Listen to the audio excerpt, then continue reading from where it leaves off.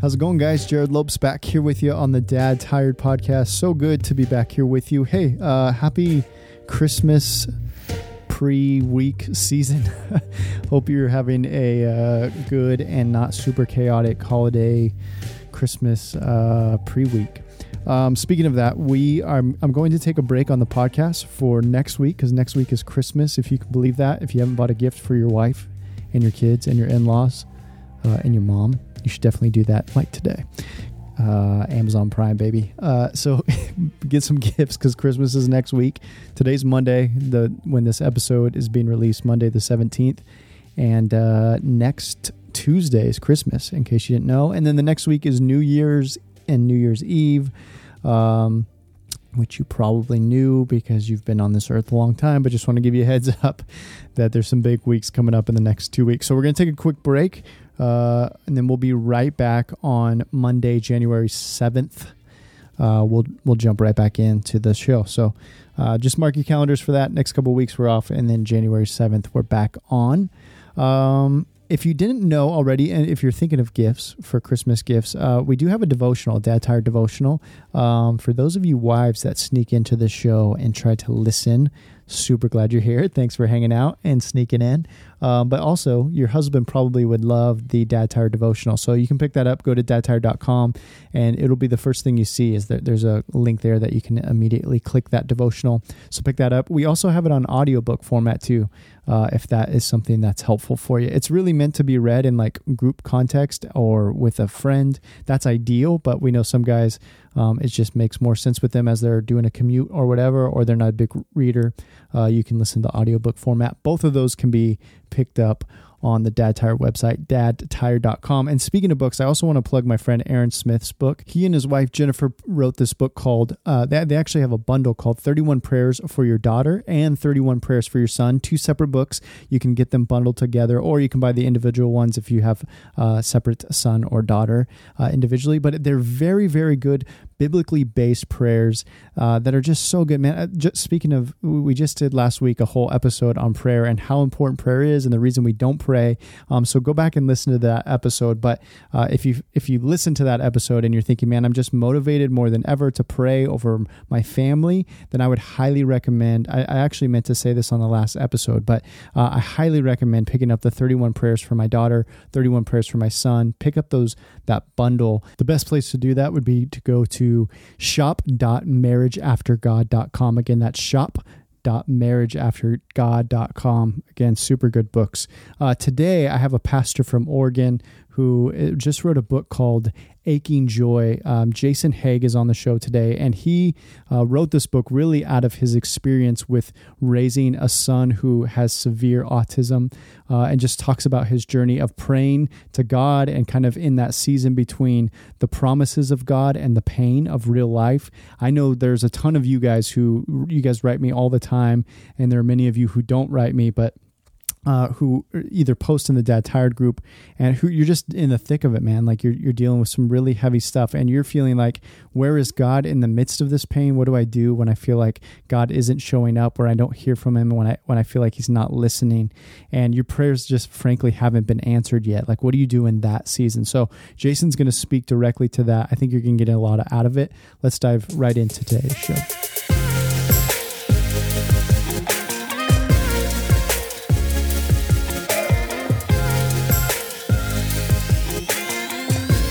All right, Jason, super glad to have you on today's show. Thanks so much for hanging out with us. For the audience that doesn't know you, tell us who you are and what you're up to these days, man. Yeah, I am an associate pastor down in Junction City, Oregon, which is near Eugene, and I am a tired dad. In fact, my son was up for hours last night. So I have 5 kids. I'm an author as well. I just put out my first book called Aching Joy, Following God Through the Land of Unanswered Prayer. And that's about mostly about my relationship with one of my children, Jack, who's 12, and he is severely autistic.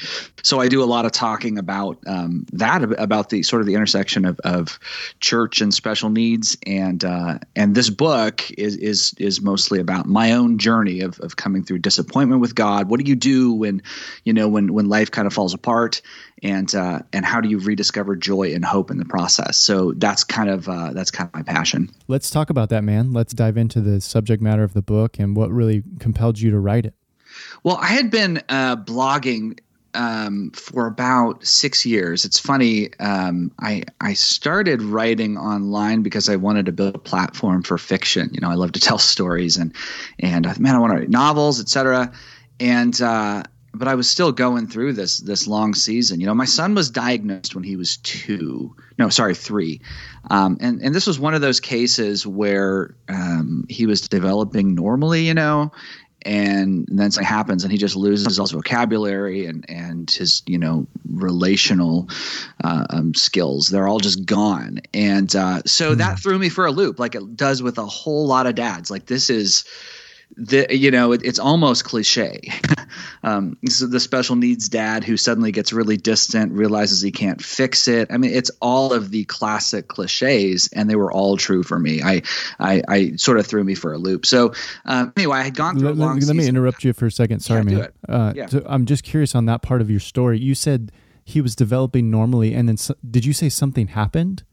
Well, nothing that we could point at, but it was a thing where he had been very relational. He had been talkative. He had been just like a regular kid. And then he just drifted into his own world. And it was my friend Nathan, who had been around him for about a year, and said, I don't think I've ever actually made eye contact with Jack.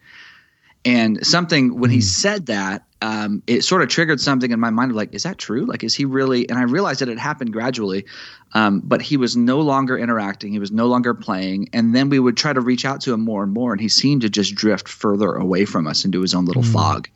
So that was the thing that was so difficult. Actually, the biggest thing for me is when we lost eye contact. He just wouldn't look at me anymore. And that, for a dad, he's my first son. It was devastating for me. And it took a really long time to work through that. So that's when I started writing about that about 6 years ago. And it sort of snowballed into a book eventually. Process what that was like. So he was your first son. Had other kids though before that, other girls? Yeah, I had 2 daughters, and it was with my daughters. They were like these little pixies, who were speaking Shakespearean English when they were 2 weeks old, that kind of thing. So very smart, very engaging, and all this stuff, and I adored them. But there is something about having your first son, right? And so I had these little. I had these visions that, I talk about in my book. They're almost like little propaganda films that are in our minds before we have kids sometimes of like, this is the way life is going to be. So for me, a lot of it was about sports. A lot of it was about just sharing experiences, sharing family culture together, all of these things, which I was so looking forward to. And when that diagnosis hit and when I saw him drifting further, I realized, man, like none of that is probably going to happen. So what do I do now? And how were you processing that? Do you feel like you're processing that well, or did you like go into a panic or depression, withdrawal? Like what did you do as you started to realize something was off? Well, there were a couple of waves. The first thing for me was I honestly, what I ended up doing was walking the path of grief, the stages of grief, denial, anger, bargaining, depression, all of that stuff.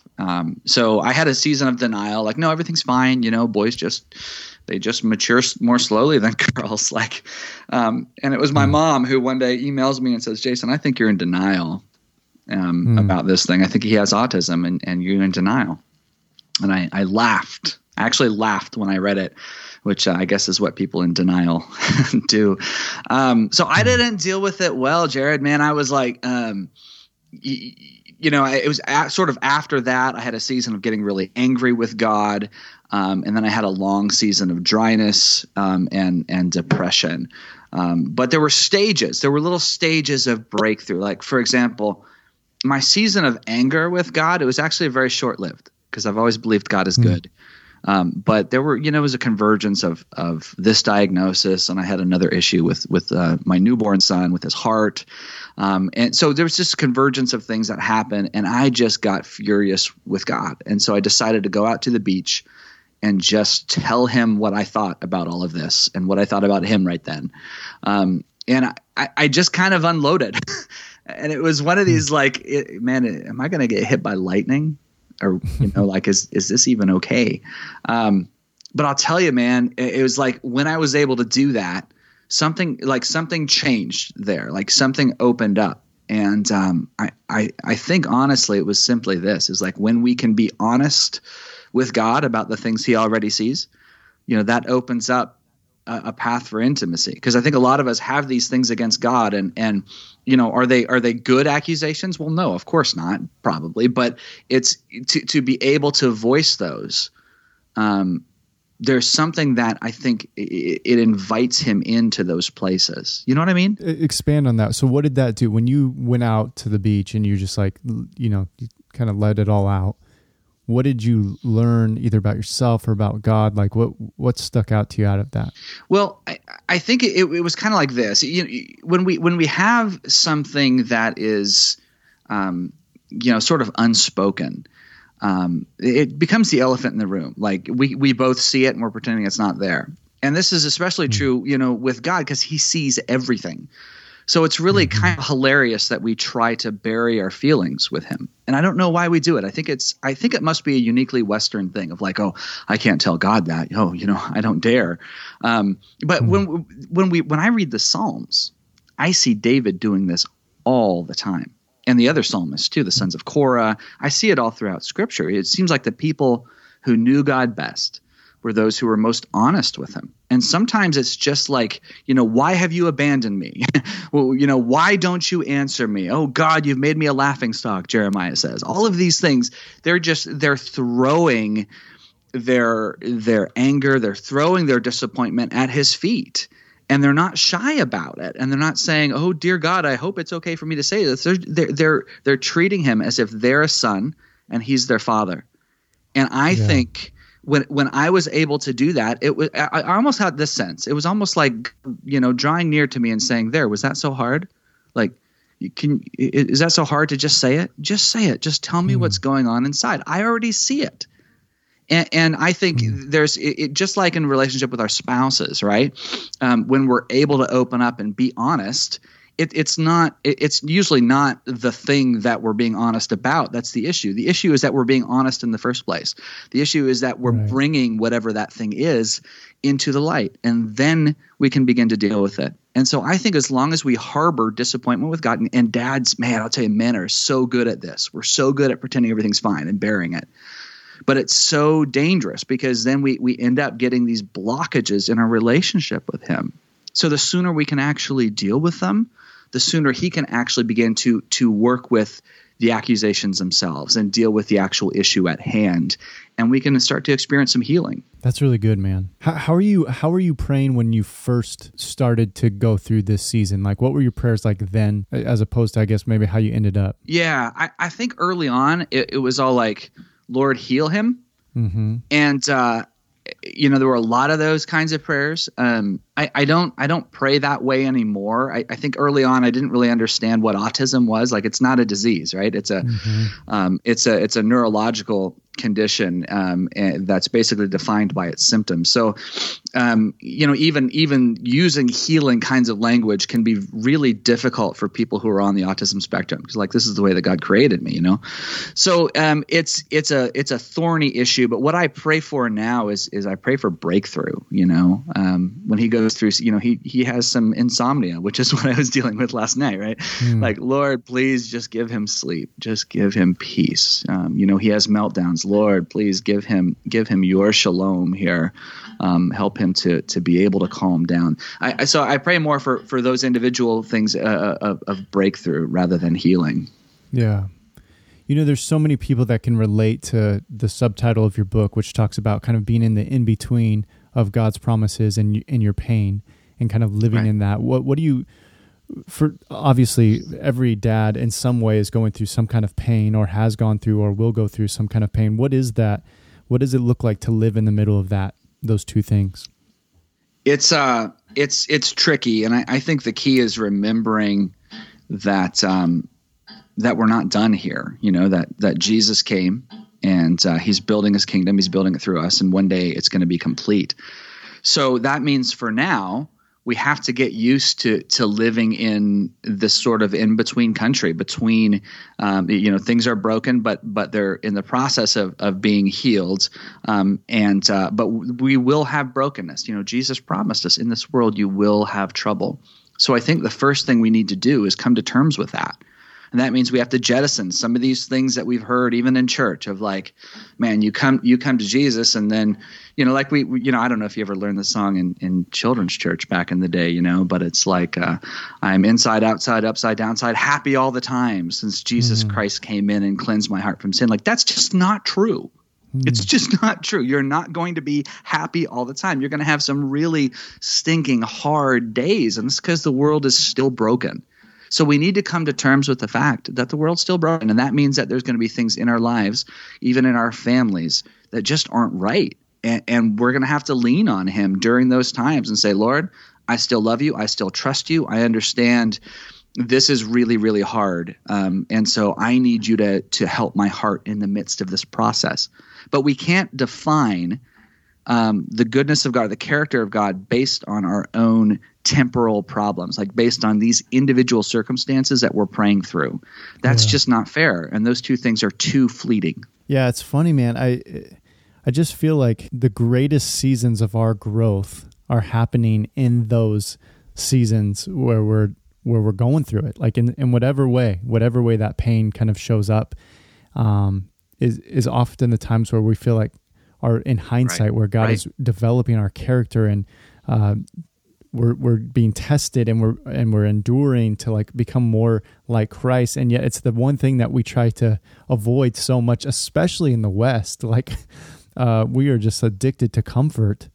And I just want to avoid pain and discomfort at all costs. I'm guilty of that. Like, even as I say that, I feel convicted because I hate being uncomfortable and I hate pain, But, yet what would it look like for us as Christians to like lean into that, knowing that this is the very thing God's using to make us look more like him, which should be our ultimate goal above comfort, Right. Right. I was even thinking of, Romans 5 talks about that. We rejoice in our sufferings, knowing that suffering produces endurance, and endurance produces character, and character produces hope. Like, that's not a verse I like to quote. It's just not, it's difficult. But to be able to get your eyes on the big picture and know that he really does work, and he really does bring treasures in the midst of our darkness. Like, that's one thing he does over and over again. Yeah. What does it look like to rejoice in our suffering without being fake happy? Right. So like some people might hear that and they hear like, well, I'm going through it right now, and whatever it is. And so when I hear the verse like, okay, I'm supposed to rejoice in my suffering, does that mean I just put on a fake smile and kind of walk around like everything's okay when inside I'm dying? No, like, man, what would you say to that? Yeah, I love that question, because I think that is what so many people get from verses like that. Like, oh, it's great. How are you doing? I'm so good. And it's like, no, you're not. Right. I can see it in your eyes. You haven't slept in 5 days and your whole life is falling apart. Don't tell me everything's fine. So no, I think absolutely there are ways though that we can rejoice. And one of them I would say is this, and this is one of the things that special needs parents have to come to terms with early on. And so it's sort of language that a lot of us use, but that is celebrating small victories. That means that we, the scripture says every good and perfect gift comes from the Father of lights, right? And so I think there are some gifts that he gives us that are just beautiful and amazing. And maybe it's that healing, or maybe it's that big breakthrough that we've been craving. So we wait for those things. But there are also gifts that aren't necessarily perfect, but they're really good. They're things that he is giving us, daily blessings that he's giving us. And sometimes we can get our eyes so focused on the unfulfilled promise, so focused on that perfect thing that hasn't happened, that we miss all these good things that God's doing. And I think we need to, especially when we're in seasons of unanswered prayer, we need to be willing to look and celebrate those small things. And it just to start practicing the art of small scale celebration, like, well, my son still has, these issues and he still doesn't have conversations with me. But today, he said goodbye to me when he got on the bus. And today, he drew a picture when I asked him to draw a picture of this thing. Isn't that beautiful? Isn't that amazing? And it certainly is not just in the realm of special needs. I think all of us go through these seasons when it's like, Lord, you won't answer this question. How am I supposed to celebrate? And he's like, well, what about this over here? Do you see what I just did? That conversation you just had with your father, and you guys always have terrible conversations. And that one was really, really good and promising. Celebrate that thing. If you're going to get mad at the things that are still upset, which is okay, I think, honestly, fine, get upset. That's a bummer. That you owe it. Your intellectual integrity demands that you have to also acknowledge the other things that are around. And there are some really good things that God's doing in the midst of it. That's really good, man. That's good stuff.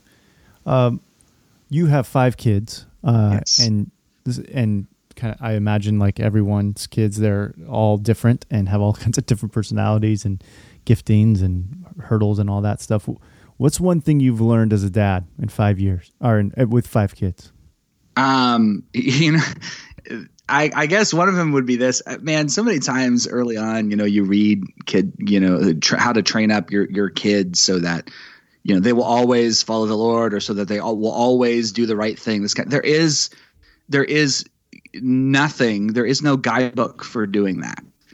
There just isn't. Like, your kids are different. There is not one specific way. If you follow this way, and if you discipline your kids just at these times, and they will, no. Like, kids will learn to play by the rules, and they'll learn to tell you what you want to say if you come down, too hard on this disciplinary thing or whatever. Like, all kids are different. And there are strategies that we used with my oldest daughter that have not worked with, my second daughter, or with my sons, with each one of them, we owe it to them to do what the Lord does with us, to get to know them as individuals and to love them for who they are, and to guide them based on who they are, to what is, Scripture speaks to all kinds of people.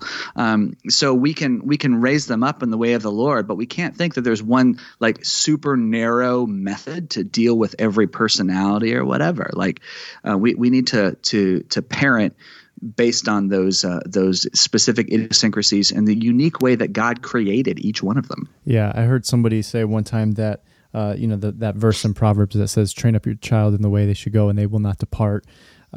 It really is a principle, not a promise. So we can't just assume. Right. I think that kind of speaks to what you were saying, that there is no just one path that's going to, bust out at the end of the factory, perfect kids who follow God. I think it's more of a principle there.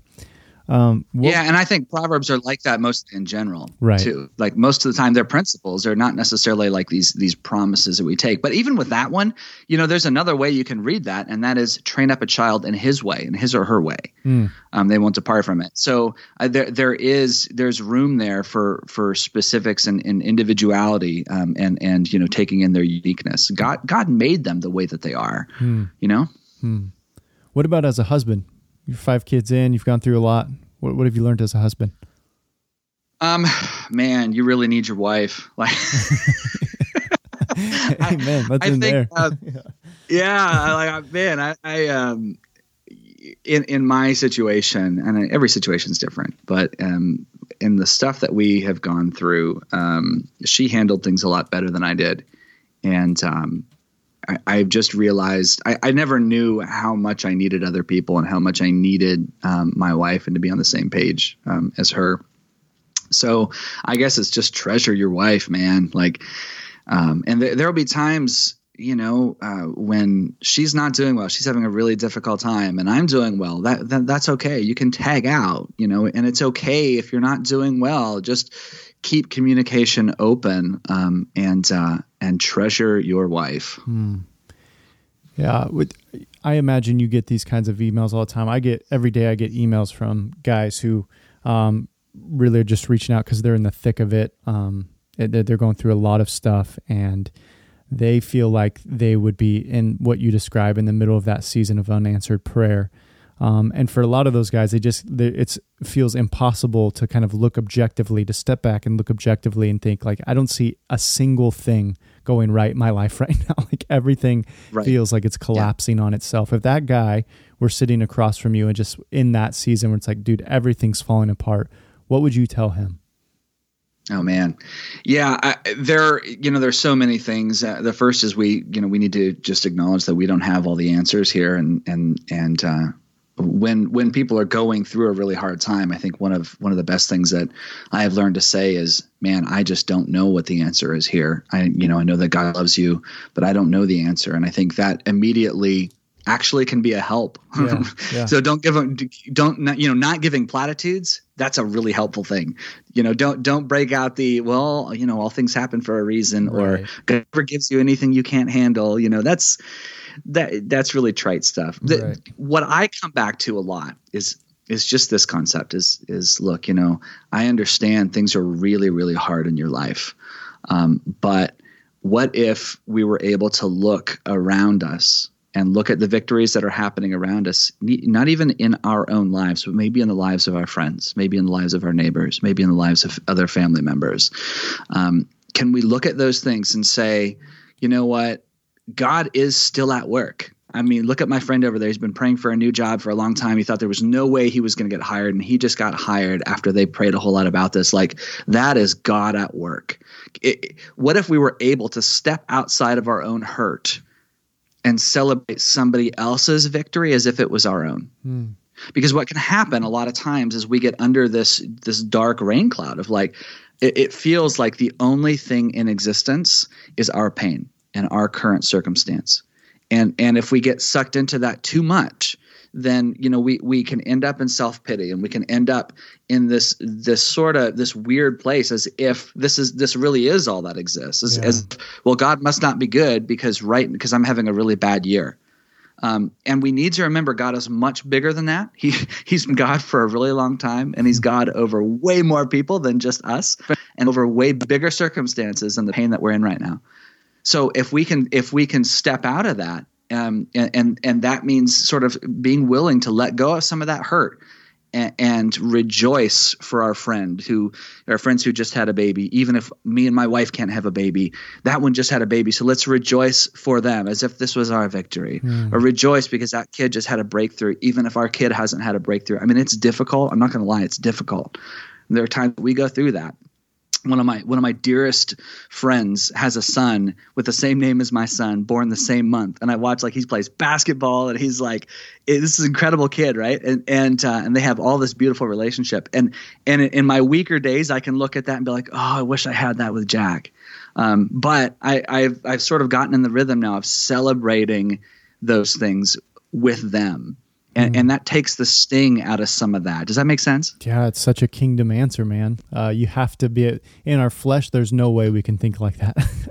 That is a kingdom perspective, and a really cool perspective for you to share. Yeah, thanks. Yeah. What would you tell people who? I'm trying to think of the best way to word this. I get, like, for those of your friends who maybe don't know how to act around you and your son with special needs, what would you want them to know? Man, that's a great question. I love that question. Cause I get it, because so many are like, they don't want to offend, or like, you see all these like rants on Facebook of like 10 things to never say to a special needs family, and so you end up like all like, oh, so what do I say? Right. I would say this: it's always okay to ask a question. We're just a regular family. I know we look a little different. And I know you've probably read some articles and you have questions about this or that because somebody said a thing. And I think, being gracious and gentle, I never mind it when someone says, look, this might be a really dumb question. I'm sorry, but I saw a thing about this or that. And, or I watched Rain Man or, right, whatever. Right. Like, I never mind it when people approach it that way, because they're wanting to learn.